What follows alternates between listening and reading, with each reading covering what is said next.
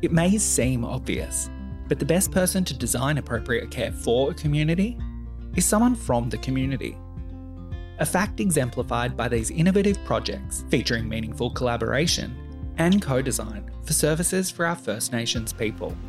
From up in Cairns to down in Metro North, the projects are unified by the fact that they are making strides towards closing the gap by providing care by mob, for mob. And that is the key.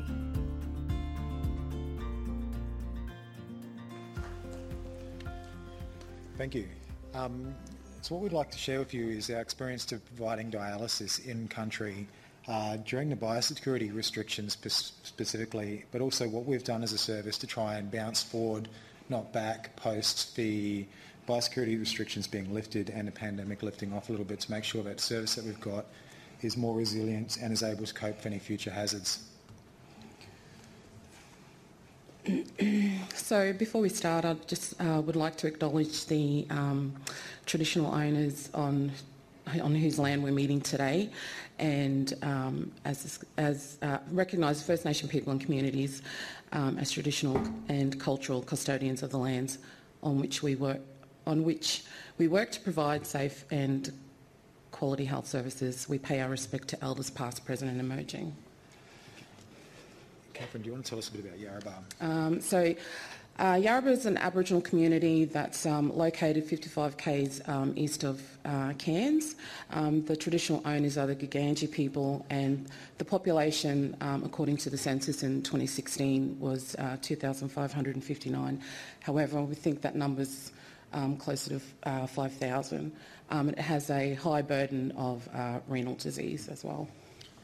And what's not explicitly stated on the slide is that although Yarrabah is only 55 kilometres away from Cairns, it experiences quite a lot of the health equity issues that places that are far more remote by distance experience, particularly in that the road to Yarrabah does not provide secure access year round and is cut off by flooding probably 10 to 12 times in the average year. Absolutely. And that's compounded by the fact that most of the clinicians that deliver clinical services in Yarrabah have to travel into the community and not from inside the community itself. So when the road is cut off, that does make the health services quite vulnerable and can mean that services, particularly renal services, are lost or suspended for a short period of time.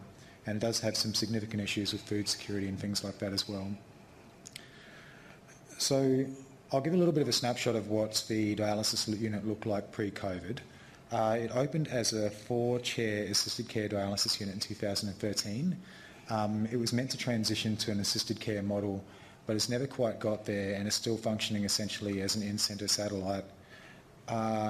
It has operated as a 4-chair dialysis unit that's capable of dialysing up to 8 patients, but the local demand is for somewhere between 14 and 16 patients, and it was around 16 patients when COVID hit. So that meant that 8 patients were required to travel to Cairns for their dialysis, which is about an hour and a half round trip 3 times a week. So in March 2020, biosecurity restrictions meant that 8 patients from Yarrabah required renal dialysis would have to relocate to Cairns indefinitely for treatment until restrictions were lifted.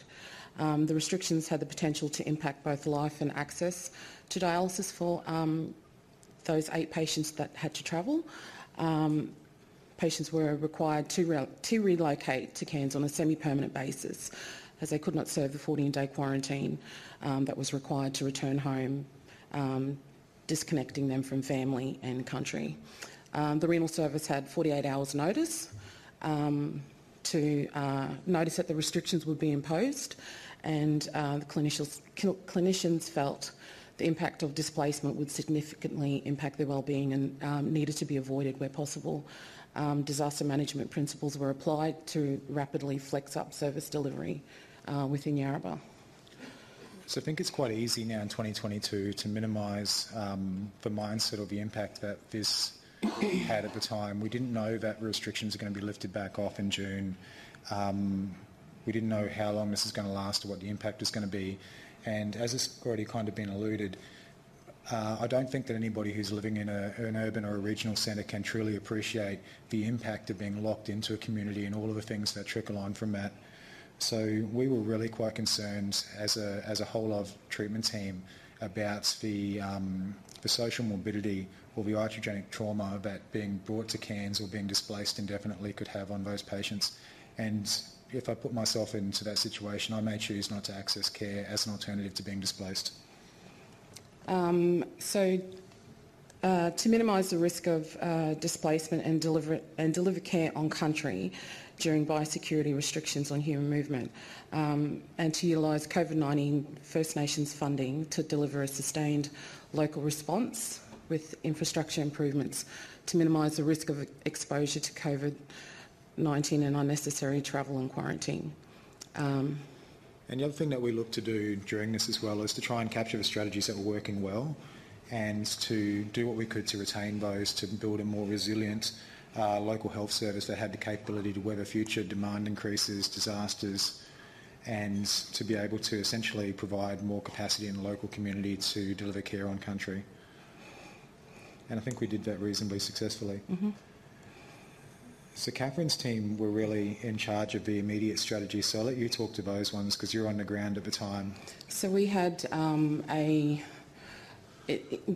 that 48-hour turnaround, we went from an 8-hour shift to a 12-hour shift, and that went from the whole period of lockdown, and in the end we just found that it wasn't sustainable because in the end it was initially a 14-hour day, so staff would get up 5 o'clock to drive out to Yarrabah at 6 and be there at 7 and stay there till 7 o'clock and then drive home. And so it was an extremely long day, and when the biosecurity had first been implemented in the community, one of the things that really was a powerful moment for me was at the end of a particular shift and driving back out.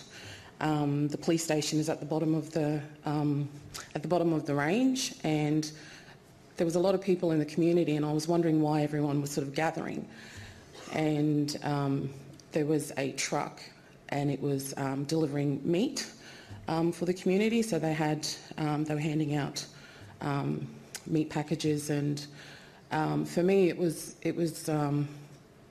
I remember thinking, wow, we're in 2020, and this is a community that's so close to Cairns, and they're not able to get out and just get basic food.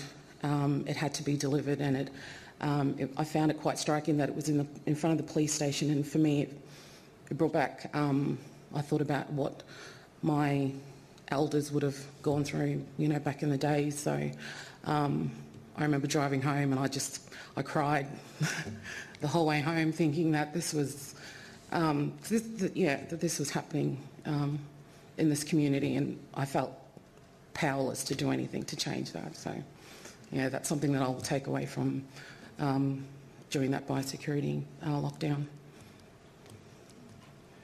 One of the things that Catherine flagged up within probably the first 6 to 8 weeks was obviously that for 12-hour shifts were not sustainable, and there's significant risk of clinician burnout fairly early on. Mm-hmm. And again, we didn't know how long this is going to last, so we needed to come up with some sustained strategies. And what we really identified is that to make this work, we needed to be able to dialyse everybody on the same shift. So we leveraged our very effective local Aboriginal and Torres Strait Islander health unit to market our service and to go forth and secure some funding for a capital improvement. Essentially what we needed to do was expand the unit to be able to deliver dialysis for everybody, so we needed to get up to being a 7 to 8 chair unit, which we did. It was a bit of a struggle, and I think one of the takeaways from this is that you can't just drop in a renal unit into any space. It just doesn't work. There's plumbing, there's power, there's drainage, there's the ergonomics. Storage is a big thing. There's a lot of consumables. And I know that we had some legacy issues with the old build because it was put together rapidly, and it was probably not really fit for purpose. And what we sought to do is try and get rid of all the legacy issues when we expanded the unit. But as Catherine kind of describes it, it's like moving to tiny house living. Like you get something out of a drawer, you've got to put it back in a drawer before you can get past the drawer kind of thing. Yep. But at the end of the day, we do have something that is actually a little bit more scalable. And we've been able to provide a proof of concept to successfully bid within our own health service to secure ongoing activity-based funding to make that service recurrent, which is probably one of our biggest concerns of establishing something on country, is you don't want to then withdraw it when the pandemic ends. So we are nothing without our partnerships. I'm going to start from the ground up. So for the Yarrabah residents, and you'll talk a little bit more about this in a couple of minutes of some of the feedback, but this was a really disruptive period. So we worked in close partnership with them to help design a service that better met the needs of the community. And they were incredibly resilient and quite accommodating with some of the things that had to happen and the inconveniences that occurred as a result of us going through that process. Groyne Yallamukka are our local partners on the ground, and we share the health infrastructure in Yarrabah with them, and they gave up their meeting room so that we could expand our dialysis unit, which was quite generous given that there really probably isn't enough space in Yarrabah for everything that everybody would like to do. Our Aboriginal and Torres Strait Islander Health Unit provided us with a lot of project support and assisted the governance, but also helped market us, and we don't market ourselves well as clinicians, to get the funding we needed to keep this going. Our renal service, although it sounds like I guess we're spruiking our own, the service was quite proactive around trying to support Catherine and the team in Yarrabah. People put their hands up to pick up shifts from various satellites, but I think that collective vision, that care on country or care closer to home, is what drives us, is what led the service from the top down to make this work.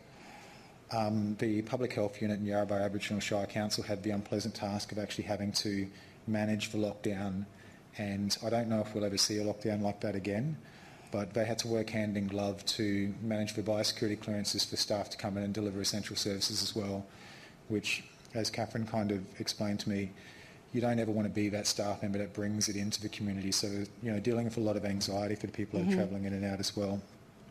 And lastly, I'd be remiss if I didn't mention the Queensland Nurses and Midwives Union, who are quite agile in assisting us to navigate the consultation and the industrial issues with changing shift patterns and working arrangements and things like that at extremely short notice.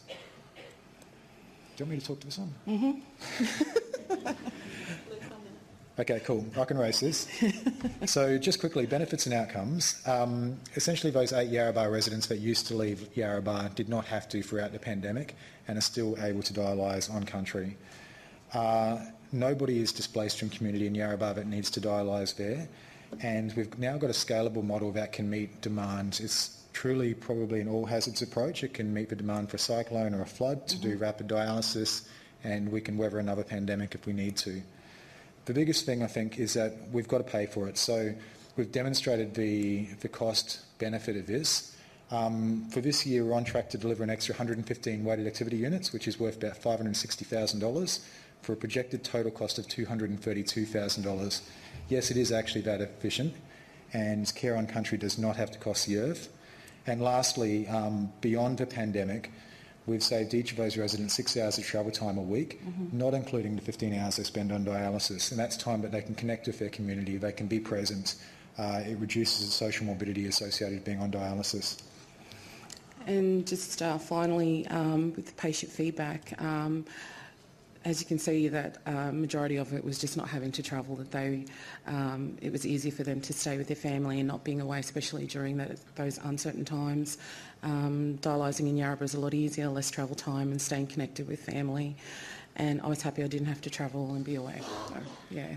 So thank you for allowing us to present. I'm quite pleased to be here, but I also hope that this demonstrates that Care on Country doesn't have to cost the earth, and it challenges other services to really look at their models and look at how they can grow their services on country sustainably. Thank you. As always, thank you for listening to our podcast and taking the time to learn about the wonderful work of Queensland's frontline clinicians. To continue the conversation, head on over to Facebook, Twitter, or Instagram and let us know of any pockets of excellence you think deserve to be showcased. This podcast is proudly brought to you by Clinical Excellence Queensland.